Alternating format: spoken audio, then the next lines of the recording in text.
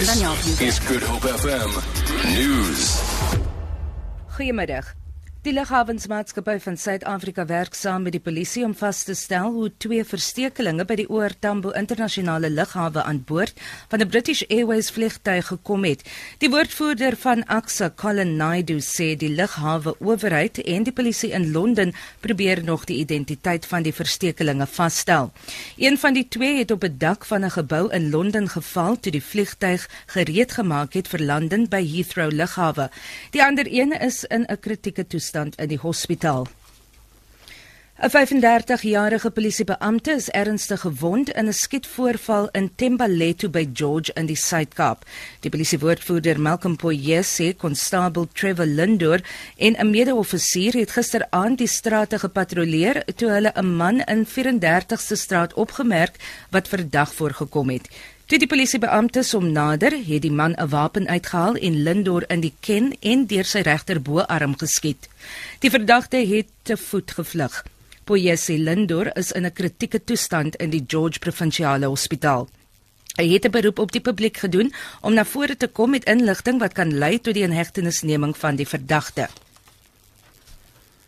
Die voormalige tennisster Bob Hewitt sal in huisarrest op sy plaas by Addo in die Oos-Kaap bly hangende sy appel teen sy vonnis.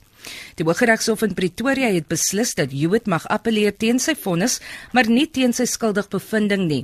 Die 75-jarige Hewitt is in Maart skuldig bevind op aanklagte van verkrachting en seksuele aanranding en is tot 6 jaar gevangenisstraf en 'n boete van R100,000 gevonnis. Regter Bert Bam het aan die hof gesê dat hy Hewitt se ouderdom en swak gesondheid in ag geneem het.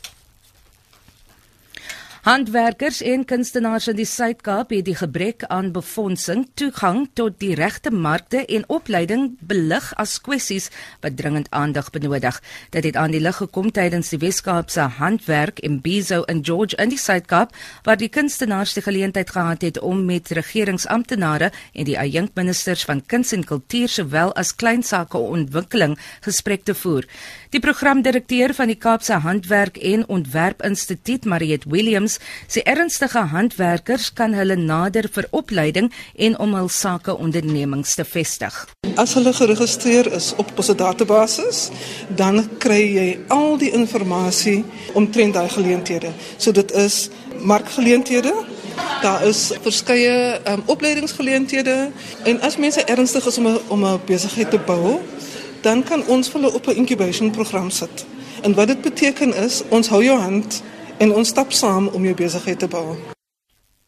'n derde renoster is op die plaas Okamahoro, 35 km wes van Okahanja in Namibië doodgeskiet. Frikkie Wallis berig. Die polisie se skankelbeampte in die Otjozondouba streek, adjutant-offisier Maureen Bea, sê die renoster is minstens 10 keer geskiet.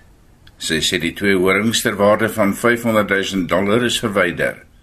Nog 2 wit renosters is verlede maand op dieselfde plaas deur wildstropers doodgeskiet. 2 klein horings is daarna op die toneel gevind. Frikkie Wallis, Namibië. Vir Good Hope FM nuus, ek's Vanja Kloete-Collison.